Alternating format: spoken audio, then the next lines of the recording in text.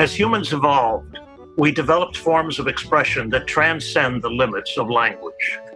We can express ourselves in drawing and painting, and music and dance. And we have done so at least since humans painted images of large animals on the Lascaux cave walls and ceilings over 17,000 years ago. Humans are more observant, more expressive, and more clear thinking the more they draw. Computer scientists and practitioners now use AI to create drawings and paintings and to restore missing parts of old paintings. But wait, is it a painting if AI created it or collaborated in its making? To decide for yourself, watch the online video entitled The Next Rembrandt. And now consider this. In late June 2021, the Rijksmuseum in Amsterdam announced the completion of a project in which museum staff used AI to recreate and restore large parts of Rembrandt's painting, The Night Watch. Those parts were cut off to fit the original painting into a venue in the 18th century, removing entire figures. With the missing parts temporarily restored, we can see what Rembrandt's original looked like. In this episode of Mind the Gap, we will be talking with the president of Harvey Mudd College, Dr. Maria Klawe, who has had a distinguished career as a theoretical computer scientist, scholar, and college administrator. Dr. Klawe is also a gifted painter, a watercolorist. And unlike most of us, she did not stop drawing as a child and has been painting for longer than she has been a computer scientist. Hello, I'm Roland Trope, a national security lawyer. And I'm Mark Donner, a computer scientist. We are your hosts for this episode of Mind the Gap, Dialogues on Artificial Intelligence. In addition, we have two more hosts. I'm Rama Adams, a national security lawyer. And I'm Charles Palmer, a computer scientist. Each episode will be led by two of us, with the other two adding impromptu questions and comments as the spirit moves them. Dr. Klawe, can we start by asking you, what prompted you to start painting? I have always painted. I've always drawn. I think my first piece that actually was sort of picked out by my teacher and hung on the walls and so on was when I was in kindergarten and maybe 4, and it was a painting of autumn leaves. And it's just never occurred to me not to be painting and drawing. Since we cannot show your paintings on our podcast, can you describe what and how you like to paint and draw? So the first thing is I have a very strong interest in patterns, and particularly patterns that occur in nature. So everything from flocks of birds to patterns of pebbles under ripples in a shallow stream, to waterfalls, to clouds. I can just go on and on. So that's one part of it. And I think there is some overlap between my interest in patterns in mathematics and patterns in nature. But I also do a lot of portraiture. More and more as I've gotten older, I've been doing paintings of children, of adults, of dogs and cats, all kinds of things. And then I also do abstractions that are motivated by any of the above, or just by shapes and patterns.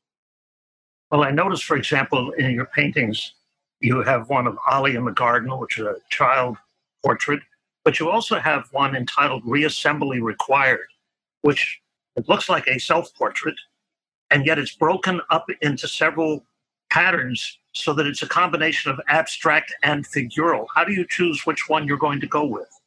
Well, in that particular case, that was during my second year, the first semester of my second year as President Mudd. And I was working with an executive coach because I had gotten some feedback from faculty that they didn't like my style. They thought I was too blunt, too outspoken, variety of other things. And so I was working with this executive coach. Her name is Sabina Nawaz. She's fantastic. She said, Maria, as you work through this, there are going to be times when you feel a fair amount of frustration. So I think it would be good for you to do a painting that you can work on throughout this executive coaching process so that you can express how you feel about it. And so the painting Reassembly Required was just this idea that I was going to be taking the person I was, taking the way I interact with the universe, and modifying pieces of it. And so the painting that I did was, in fact, I think 7 different self-portraits from the same photograph in slightly different colors. And the painting starts out that I'm happily smiling, and then my head explodes, and the pieces go all over the place, and they sort of gradually come back together. Now, my son looked at this, and he said, it actually would look much more positive if you read it from, instead of from left to right, which is the way it was painted, from right to left, because then, here's your face that's a mess with lots of different pieces, and it comes back and it's completely back in one place. And I said, yes, but I've hung it opposite a mirror, and so you can look at either one. And in fact, it's hung in the hallway of the president's house at Harvey Mudd College. And you can either look at it from left to right, which is how it was painted, which is called Reassembly Required, which basically my head exploded and then it had to be put back together. Or you could read it the other way, where my head was completely sort of misaligned and in pieces, and it came back and it was perfectly together. In the telephone call we had with you a few weeks ago, you told us a fascinating story about walking in a lake and seeing 2 ravens and then painting them. Could you tell us about that? Yes. So one of the things I love to do is, and I started doing this when I was a marathon runner, and to run marathons, you have to do a lot of running per week, and my legs really sort of couldn't take it. So I did half of the running actually in deep water. And one of my favorite ways to exercise is to actually run in deep water in a lake and then be able to watch the birds. And there's a lake called Lake Arrowhead that's about an hour's drive from Harvey Mudd College. And I was in late summer of last summer, I was running in water, deep water, and there was this pair of ravens that were just doing the most extraordinary aerobatic display. And I later looked it up. I was pretty sure it was a mating dance, because I've just never seen ravens come so close together and do so many complicated maneuvers. And so later I did a pair of ravens who were to demonstrate what these ravens were doing. And I sort of tried to articulate the motion by doing lots of sort of geometric designs that came out from their feathers and their wings and so on. And it's called Raucous Ravens. You mentioned you were painting from your earliest age that you can remember, and that you had a painting about autumn leaves that you did at school. But from our previous conversation, I understood that at some point you stopped letting everybody know, especially your computer science colleagues, know that you painted, and then later that changed. Could you describe that process or journey for us? Yes, that is definitely correct. So first of all, I'm female and I'm a mathematician and computer scientist. And it's just a little bit difficult given the era in which I, became a researcher, to be taken seriously as a woman. And I have been the first female to hold my job for the last 33 years. And so it just felt like, it felt in the early stages of my career, once I had finished my PhD, I was openly painting as a graduate student doing my PhD, and actually had an exhibition and all that kind of stuff. And then when I actually started work, I just decided, oh, it's hard enough being female in these fields. They don't need to know I'm an artist as well. And so definitely my family obviously knew, my very close friends knew that I painted, but it was not something I ever talked about at work. And the year that I turned 40, on my 40th birthday, I had 13 paintings framed, and I hung 6 in my office. I was the head of the computer science department at the University of British Columbia, and the others in our house. And we had a lot of department events at our house. And it was just sort of my way of saying, okay, I'm here.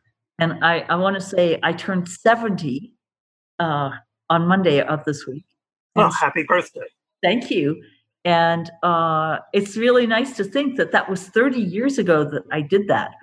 And I will say what was interesting to me was the dean, whom I reported to, the dean of science, came by my office and he looked at these paintings and he said, "Oh, you must find it so relaxing to paint." And I went, "No, this is just as intense a creative activity as doing research or doing anything else. It's something that is just as important to me." And he sort of like backed out of my office. He clearly knew he'd put his foot in his mouth. Now, we've heard that you paint during meetings. Meetings are an intense activity, and I would think a lot of people, if they're seeing you paint or draw during a meeting, were wondering, is she listening? Is she participating? How does that help you, and why do you do it? Well, this started when I became Dean of Science, which I took that role at UBC in 1998. And I had always done my paintings on weekends. And unfortunately, deans of science across the country got together for, every several months for meetings on weekends. And I found it intensely frustrating that I couldn't paint, but I also have always had trouble keeping myself from talking too much. And so I decided that I would try painting at the meeting as a way of keeping myself more quiet. And I was very lucky that the person who was the Dean of Arts and Science at the University of Toronto, whose name is Carl Amrine, he's the kind of person who's very twitchy at meetings. And he found that if he sat beside me and watched me paint, it calmed him down. So it kept me both of us to be quieter by the fact that I was painting. Now, for those of you who are not Canadian, Canada is in Canada, the University of Toronto is the number one university. And so the fact that the dean from the University of Toronto clearly thought the fact that I was painting at meetings was totally fine made it okay. And it became something that I just did at pretty much all meetings. And so, for example, on yesterday, we had a cabinet retreat for the senior leadership team in Harvey Mudd. And of course, I was painting throughout this retreat. But what was interesting about this particular time was that I had been asked, we just lost one of our vice presidents to Washington University in St. Louis. And she asked if I would do a painting for her as a going away present that would be a Zoom of all 9 people on cabinet. And so basically a small, like a 3x3 portrait of each of the 9 people arranged as the windows of a Zoom. And so, of course, at the meeting, I was doing those portraits of the people at cabinet. So, it's everyone sort of takes it for granted now. The one place where people were not enthusiastic about my doing paintings were on 2 public company boards, Microsoft and Broadcom, and so I didn't paint at those board meetings, but I joined another startup company board about not quite 2 years ago called Glowforge. The founder, Dan Shapiro, is a Mudd alum. And I told him about how much I love to paint at meetings. And he said, of course you can paint at Glowforge meetings. So at Glowforge meetings, I show them what I'm going to paint. And at virtually every other meeting I'm at, even if I'm doing it on Zoom, I show people at the beginning, at the end, what the painting is that I'm working on. I ask one last question before I hand off to Mark, which is you've been painting with knowledge of your colleagues for 30 years. Has there been a significant change in your style during that time? Oh, that's a really interesting question. I think there is a significant difference. I think I would say I don't want to say abstraction, but I would say in earlier days, I was doing things that were more landscapes or portraits, and I was focusing less on the pattern. And I would say over time, I've tended to do series of paintings about one particular thing. So I have a series called Flocks, which is of flocks of birds. I have a series of snow trees, which is just after a very heavy snowfall. I have a series of pebble patterns. And so I would say the thing that has become more pronounced as the years have gone by, I'm typically working on somewhat larger works, and I'm working on things that where the patterning is more explicit than it was in the past. How have you been using, or have you been thinking about using AI in your composition and painting? I think the way that so first of all, I have not used AI yet, but I have talked to actually some other artists that are using AI. And in fact, I was so intrigued with what Ajay Kumar is doing at CalArts that I think when I retire from Harvey Mudd, I'm going to go take his class at CalArts so I can actually try some of the things he's doing. I think the thing I would love to do is explore using AI to look at different kinds of patterns, to be able to provide. So, for example, a painting I'm working on recently is of a starling murmuration, which is, for those of you who watch birds, you often see huge thousands of starlings coming together in all different kinds of patterns. And I'm very interested in the shapes you get from overlapping birds, and sort of both what you get in the foreground, what you get as in the background.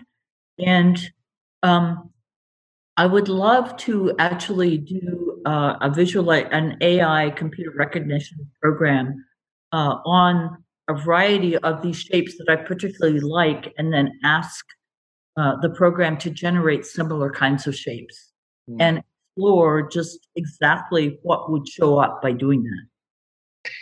Your comment about watching birds flying in large numbers reminds me of I saw a bunch of galahs swarming in the sky in Australia some years ago, and it is astounding. I can't describe it. It's just I was mesmerized for like an hour just watching them fly.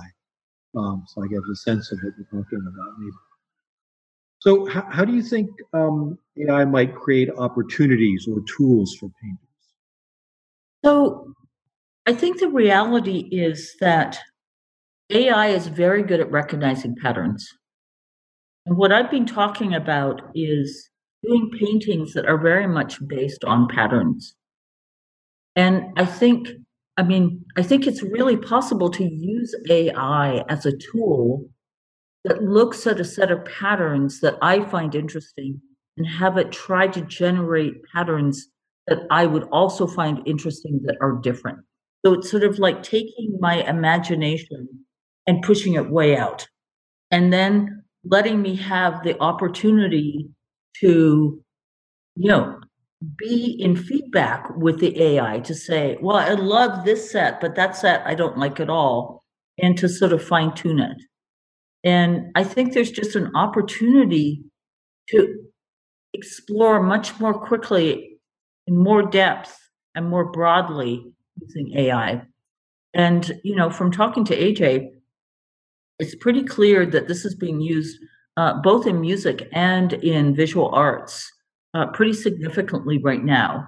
And certainly in areas like animation and use of virtual worlds and video games and all those kinds of things, but also by people who are really focusing on doing art for the sake of art. And I think this will just become more and more prevalent as time goes on. So, some years ago, computers conquered chess. And it seems like the interest in chess has died a little bit, though maybe Queen's Gambit has changed that. It's hard to tell. Do you worry about the use of AI reducing people's interest in painting? Well, it's not going to reduce my interest in painting. Not really, because I guess the thing I would say is that I think what most people that I know who are artists are really interested in is trying to understand how they can create visual representations, whether they're of an abstraction or of reality or something in between, that they think are communicating something.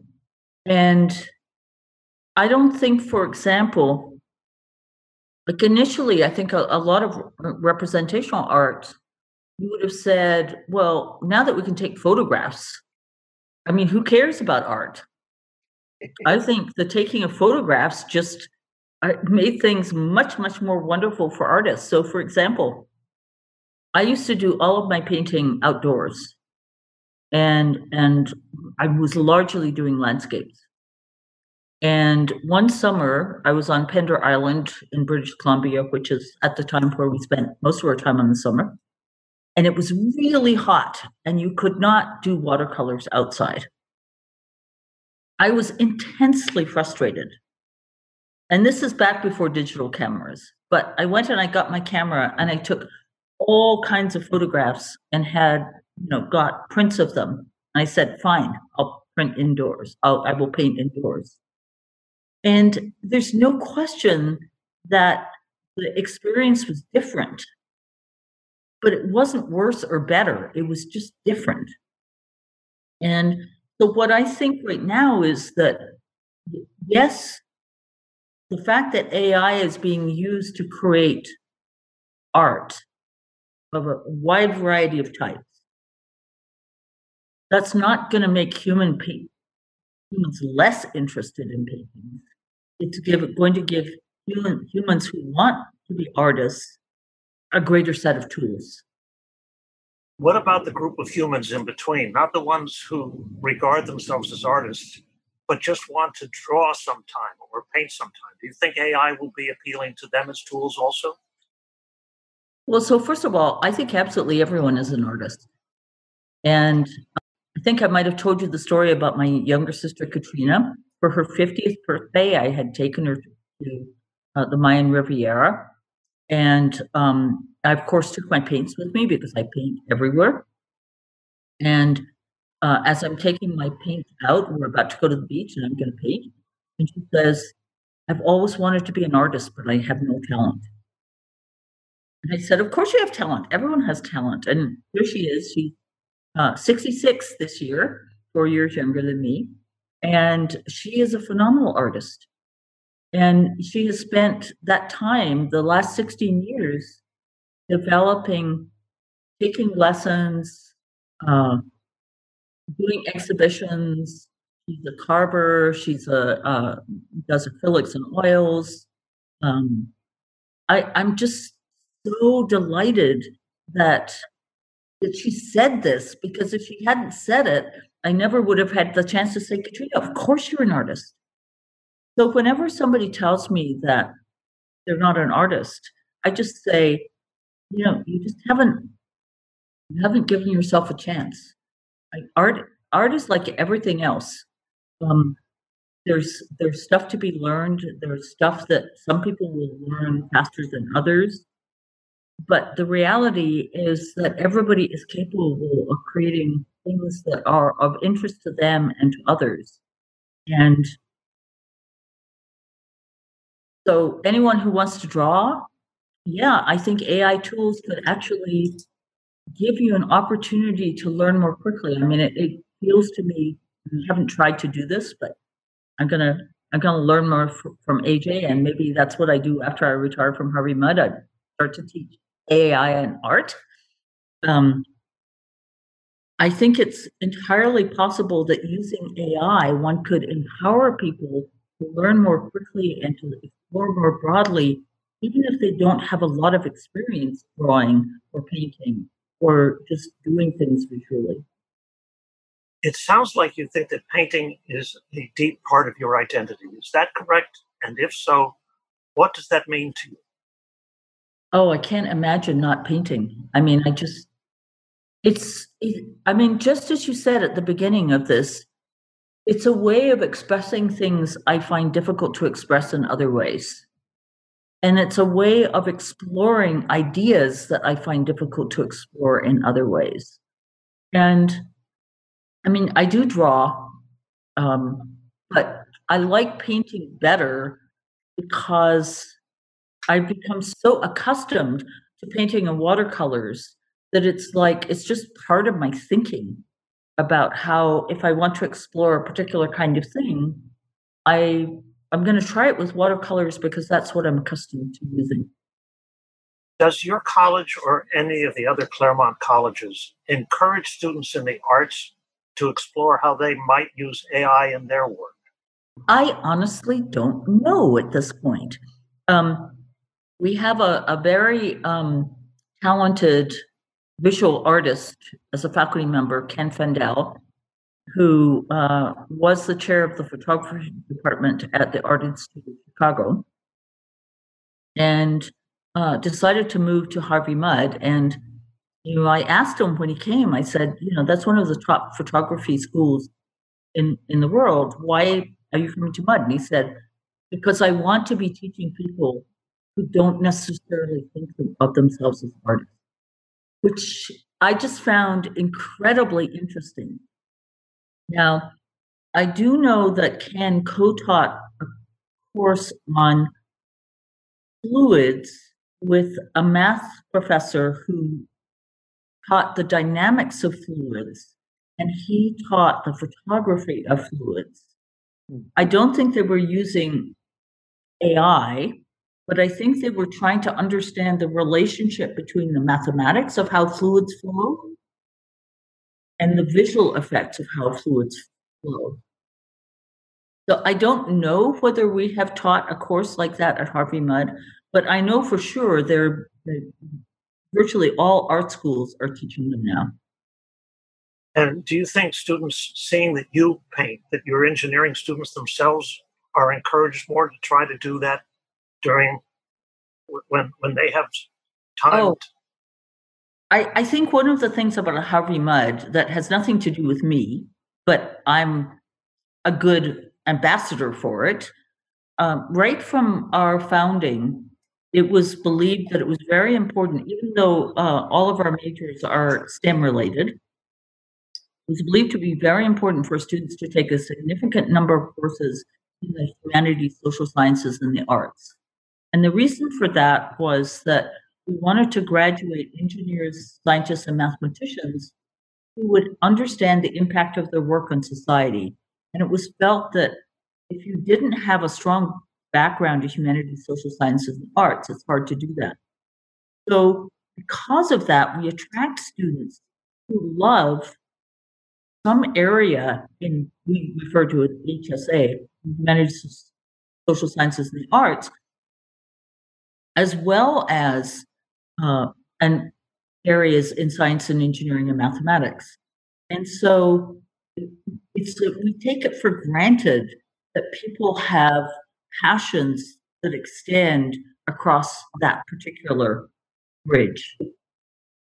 So the classical masters were famous for having workshops full of apprentices to whom they taught their skills. The output of these workshops were generally signed by the master. Contemporary art historians have pierced the veil a bit and given us some insight into this practice. Have you worked with an apprentice or an assistant? Would you? Oh, that's a great question. So first of all, No, I have not at this point. If I had a student or another, any other person who said they wanted to try doing something jointly together, I'd be happy to try it. But it wouldn't occur to me not to have their signature on it as well.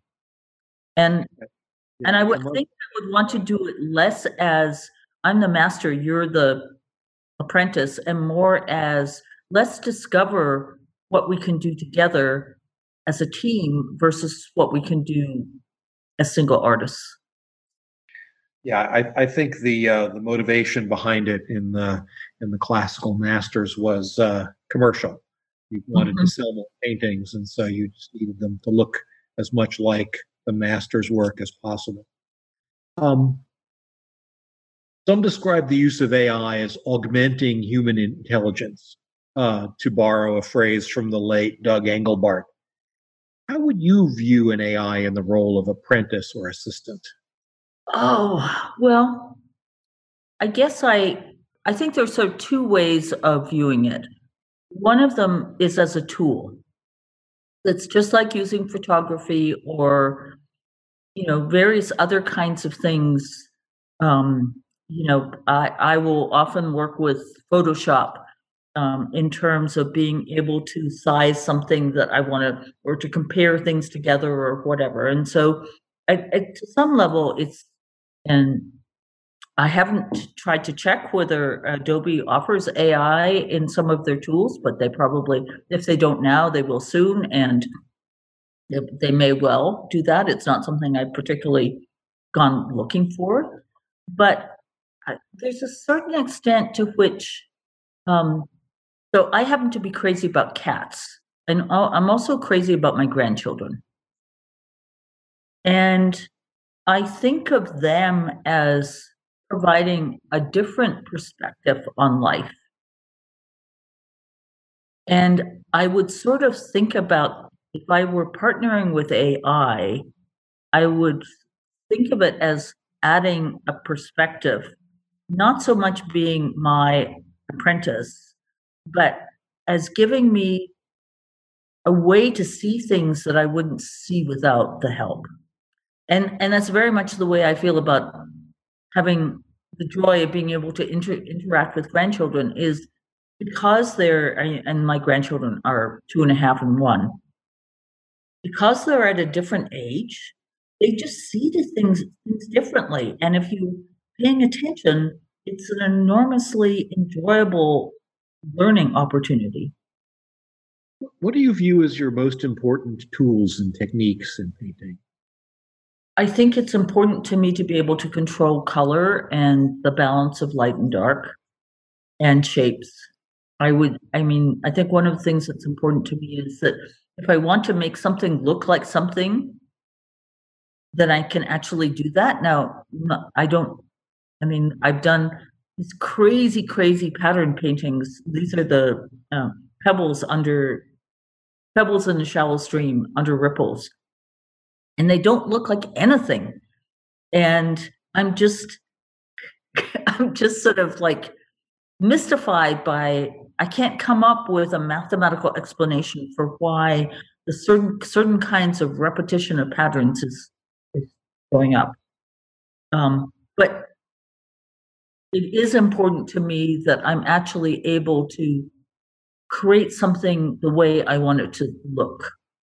So, when I do portraits, that's incredibly important because people either recognize people or they don't. And it's never entirely clear to me. Like, you'll be working on something and it won't really look like somebody, and then all of a sudden it will flip into looking exactly like that person.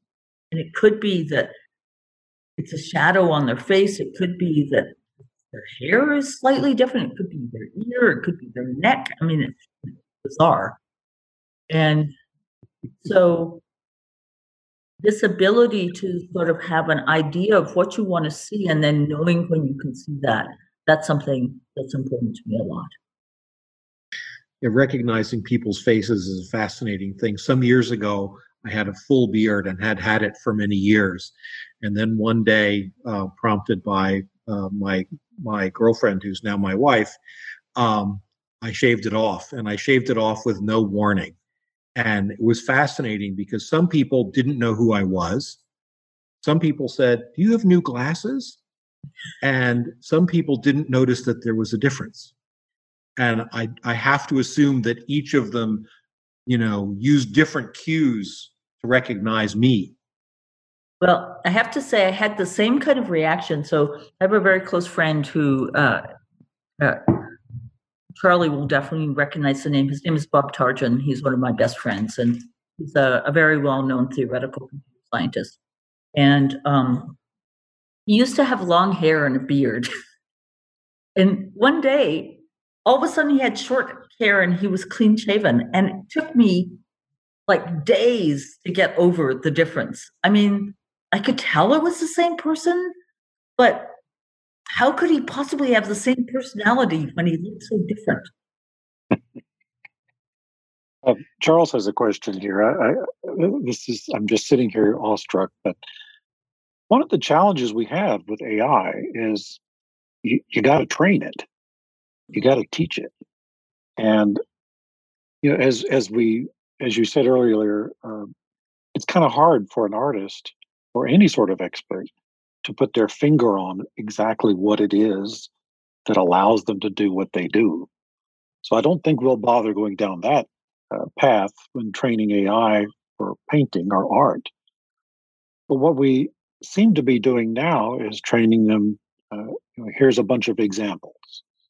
So we might show them all of Maria's art, and okay, go make another one, and maybe it would learn or not. What troubles me, and part of my question here, is just like when we're trying to train them to recognize stop signs or cats versus golden retrievers, sometimes they pick up on stuff that humans would not have picked up on, and use that as the differentiator between a cat and a golden retriever. So I'm wondering, with all this challenge, is AI going to, if it starts doing art, are we going to find whole new paths that may or may not be appealing to anybody but the AI? I suspect yes. I mean, I'd be surprised if not, in some sense, because I think we are very conditioned by. I mean, there's just no question that we're conditioned by what we see as being quote unquote beautiful art or important art, or I can come up with lots and lots of different adjectives, but basically, so for example, when I took a fine arts course as an undergraduate, I think I was a second year student, and it was a printmaking course, and the faculty, not the people teaching my course, but the faculty who were in charge of the different sections of that printmaking course, they were really into sort of cloud-like soft blobby objects. And I wasn't interested in doing that at all. And of course, I got a horrible grade in the course, and which is fine. But it was sort of like, I was sort of going like, so why, if you're going to do prints, which you can do all kinds of different things, why are soft blobby objects the thing that's thought to be beautiful right now? So there's absolutely no question that over time, society views certain kinds of things as wonderful art and other kinds of things as trash or trite or whatever. And there's just no question that that influences how we see things.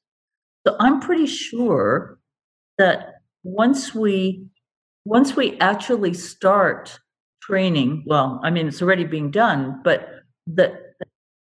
as the training of AI on various kinds of, whether it's animation or whether it's watercolors or abstraction or whatever, we're going to see that there are things that the AI is identifying that we had not thought about. And I think that's good. I think it's just like now we know that AI can do a better job of reading X-rays on average. And we're going to learn new things. And I think that's good. I'm triggered by one of your words. You used the word beautiful. And I have to say that some of my favorite art is not beautiful. I wouldn't call it that. Think of The Scream. Okay. It's immensely powerful. It's very moving. I adore it. I would never accuse it of being beautiful. So no, I wouldn't either. So I try to avoid the word beauty in relation to art because I think that trivializes the message to a certain extent in my mind. So I wouldn't agree with that because I think that beauty is just one component of what could make you value a piece of art. And emotion is another one, which I think is what comes across in The Scream.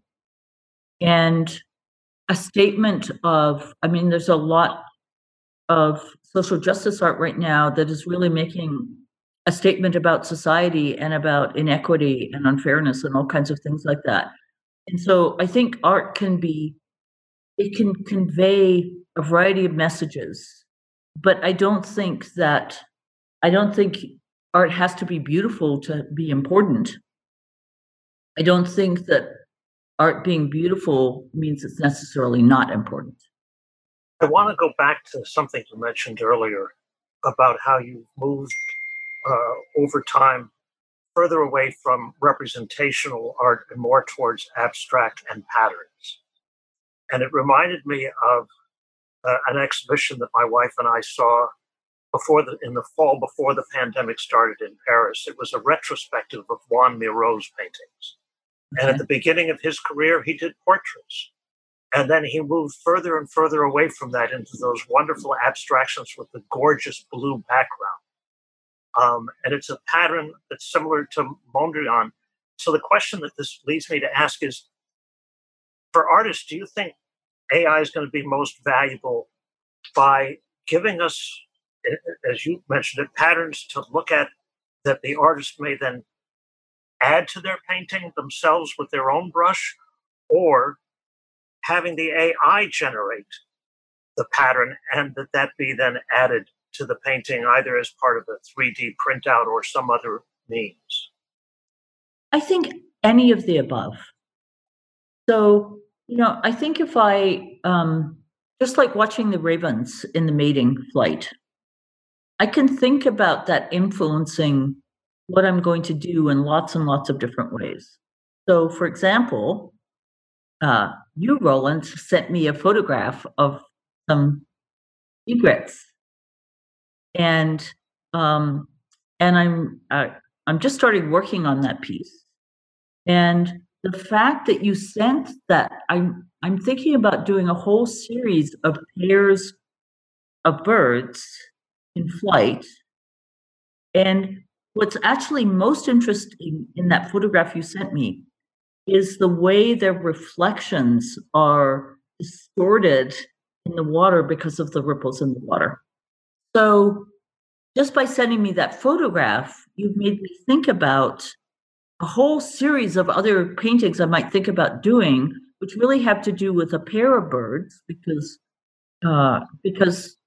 I find birds extraordinarily beautiful, but also ways in which patterns either of their movement, but in this case, the reflection on rippled water, causes you to see patterns and think about extensions of those patterns. And so when I think about using AI, it's all about seeing suggestions of ideas and wanting to iterate on them and magnify them and morph them, just do things with those ideas. And those ideas could come from anyone. And yes, I'm going to send you a photograph of the painting when it's done. But it could come from, a grandchild who is fascinated by, my grandson is fascinated by water running down into sewers. I can definitely think about doing a bunch of paintings that really has to do with waters going into grates. And he would totally adore that. but you could get this from anywhere. And so I see AI just as another form of creating ideas, suggestions, images, patterns, whatever. I think the way you framed it earlier, in all these podcasts we've done, I haven't heard anyone say it quite like this, but the way you said it in the sense that AI provides a different perspective, right? A different avenue or approach to thought. And I thought that was a really clear way of kind of expressing the tool or the opportunities that AI could present, particularly for an artist like yourself.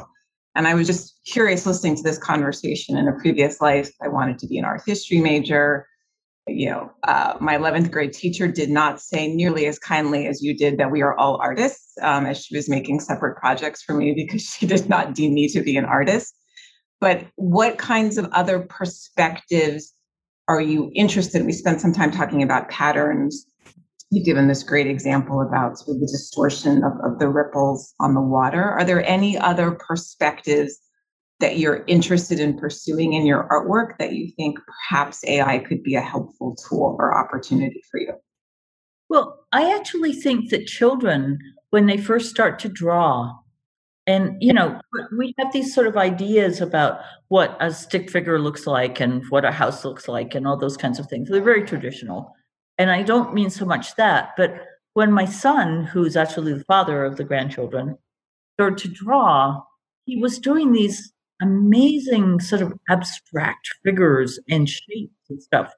And I actually thought that he would become, that he would pursue art. And I could never persuade him to do that. And,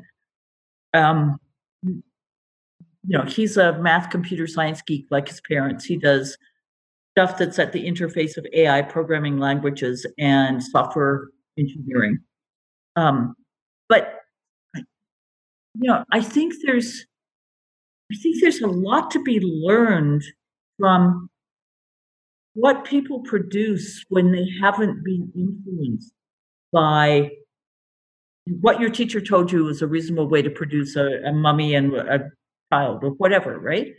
And I think that just like being interested in what AI might do, I think there's sort of there's a lot of possibilities there. And I remember there's somebody I met in 1974. I don't remember it was 1974, but he does. He's an artist. His name is Danik Wisjensky, and he's a very successful Canadian, self-taught Canadian artist who does sculpture and portraits and a variety of other kinds of things. When I first met him, he had spent, I think, maybe 2 months up with the Haida and had gone there to learn their perspective on art. And I mean, I just feel like we're not encouraging enough of people being willing to sort of go and just explore things from people who have different perspectives.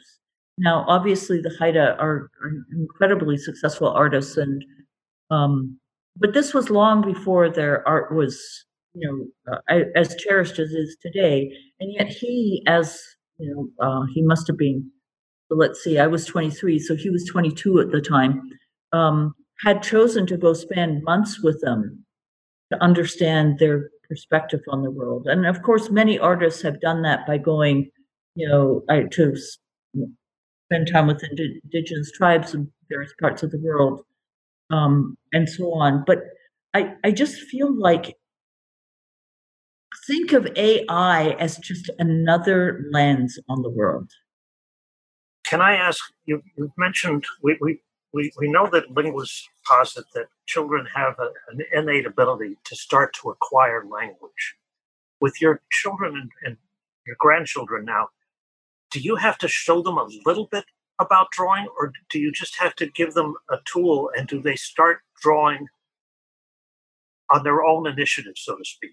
I had Ama's experience. The few teachers that looked at my drawing said it was terrible, and I stopped.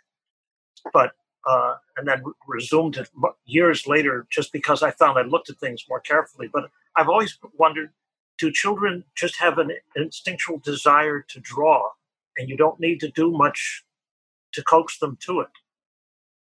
So I think it's impossible to answer that question because, well, at least within our culture, because I think about how the time I spent with our own children and the time that I'm spending with my grandchildren, we spend so much time with books. And those, I mean, the first set of sort of stories you tell them have beautiful illustrations of different kinds. And so I think it's, and of course, they are drawings or paintings. They're not photographs. And so we are starting the education of our children at very young ages with a variety of kinds of art forms. And so I think it's almost impossible that they wouldn't have the idea that they might reproduce some of those kinds of things. And if you look at, I mean, so one of my favorite artists is Eric Carle and The Very Hungry Caterpillar. And but there's also a set of books right now from I'll forget the name of the author. He's French, but that's about combining colors to get different kinds of things, and combining shapes to get different kinds of things, and so on. And so I feel like we can't ask that question given that we're exposing our children to so many forms of semi-representational, very representational, almost not representational at all art in the books that they're seeing. And so I think it's almost automatic that when they go to their first play school or, when they're given, a whiteboard and markers, they're being introduced to things like shapes, like circles and rectangles and triangles and all of those kinds of things. And all of this that's also about art. So I think we are immersing them in so much visual representation that I honestly don't know what they would draw if they hadn't seen any of that, or whether they would want to draw. Which makes it to me all the more puzzling that some boards would have told you they didn't want you to paint during a meeting. Well, I think they thought it wasn't respectful enough. Wow. Yeah, one of my colleagues in a rather, all the senior managers in the larger department had this one operations meeting that we had to go to every week or two. And she was likely the most brilliant person in the room. And she proceeded to knit throughout these meetings. And throughout, as we went through one VP and the next one and the next one, she continued to knit and was able to keep full track of what was going on in the meeting.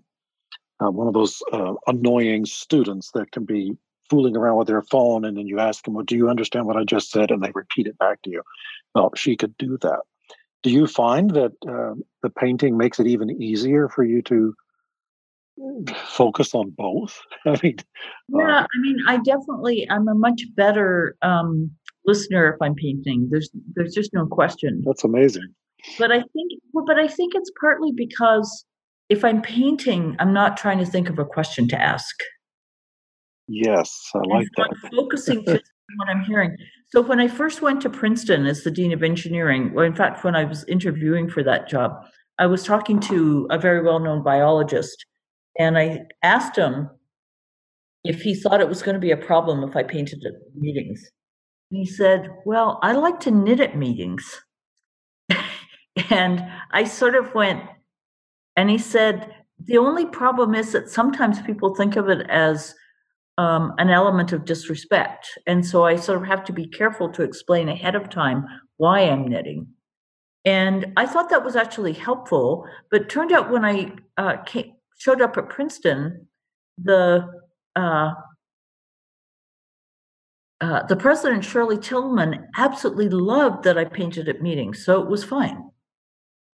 And I think for her, it was just representing that, you can be a scientist or an engineer and also be an artist or a musician or anything else, and that's all fine. But it's interesting that you're comfortable having others watch you while you're painting and actually see what you're painting. You mentioned that the president of Toronto University sitting next to you, I take it he was able to see some of what you were drawing. That calmed him. But Yes. It doesn't make you unduly self-conscious to have somebody watching you. Yeah, I don't think it bothers me at all at this point, and I have no idea why. But it's just, I'm both immersed in the meeting and immersed in the painting. And the fact that somebody's watching. So I had an experience, I got elected to the board of the AAAS, the American Association for the Advancement of Science. And when I went to the first meeting, I was painting a portrait of two grandchildren of the chair of the board of Pitzer College, which is one of the other Claremont colleges. And he had watched me painting at a number of board meetings. We have a shared board for the Claremont colleges where it's all the presidents and all the chairs of their boards. And he'd watched me painting a number of times, and he finally said, I was wondering if you'd do a painting for me. And I said, of course. And so he made a picture of his grandchildren. And I was doing it. The person sitting beside me at the meeting was Carolyn Ainsley, who's the CFO of the Gates Foundation. And she just sat beside me the entire time. I was just totally amazed at watching this painting just appear. And yeah, I just don't think about it anymore. It's just, it's something I'm doing. Would you? Go ahead, Charles. I didn't mean to interrupt. Oh, well, I was going to say your comment about technical people and artists. It's just another expression of their abilities.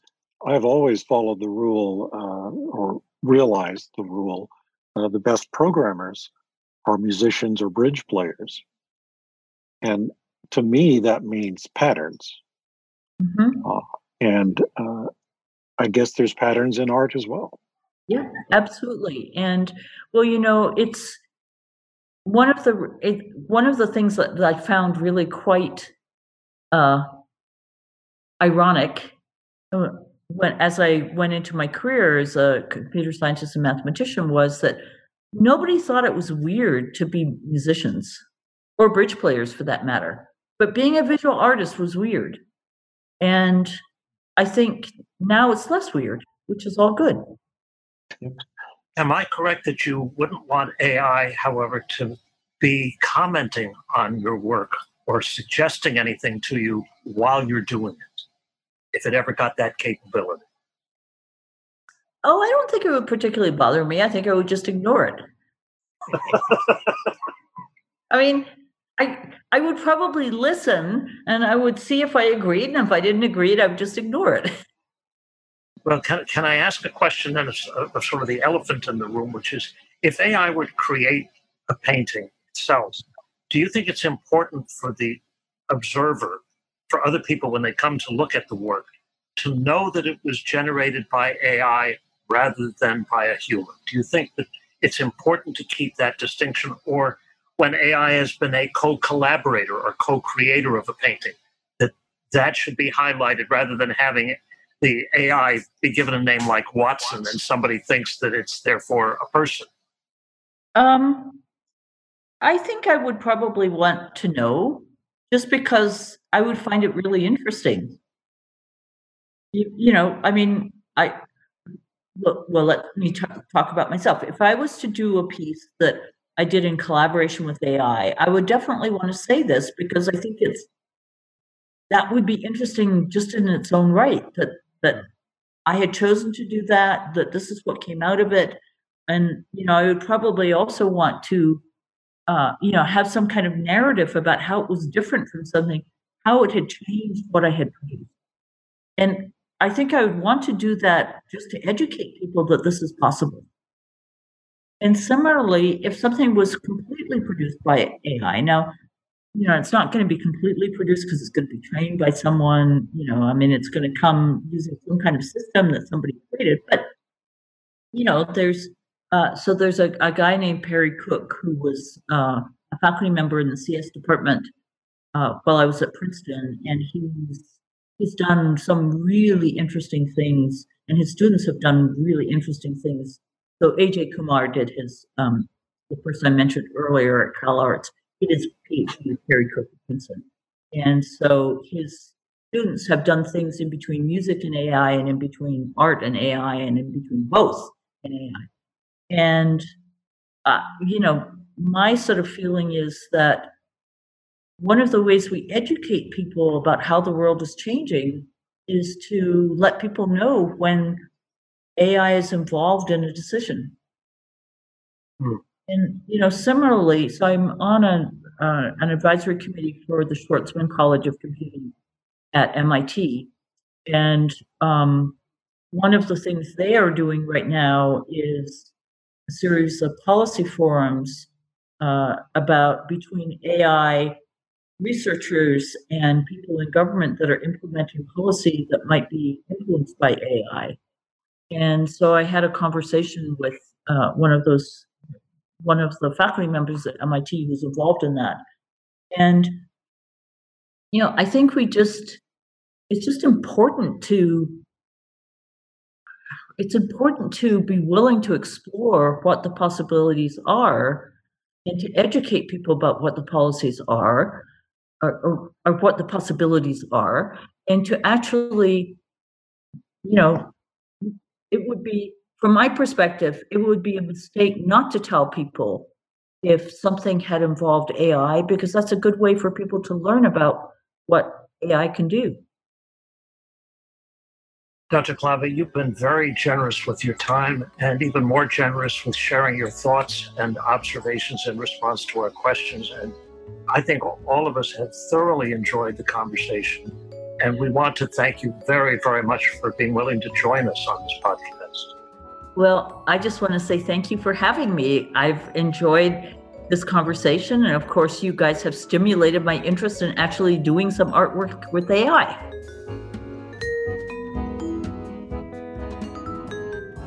We thank the Business Law section of the American Bar Association for their generous sponsorship of the production of this podcast. We welcome questions and comments from listeners. Send email to comments@mindthegapdialogues.com. We read all comments and questions and will try to respond in the letters section of a future episode. If you are writing about a particular episode, please do mention the specific episode number. Please also do include pronunciation tips to help us properly say your name when we reply in a subsequent episode.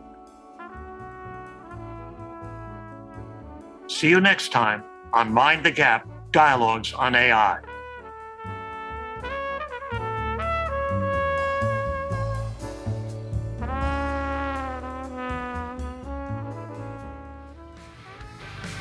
Thank you for listening to the ABA Business Law Section's podcast series, To the Extent That. The section offers a robust collection of content. To explore more about this topic, or to learn about joining the section, visit ambar.org/bizlaw. That's BIZLAW.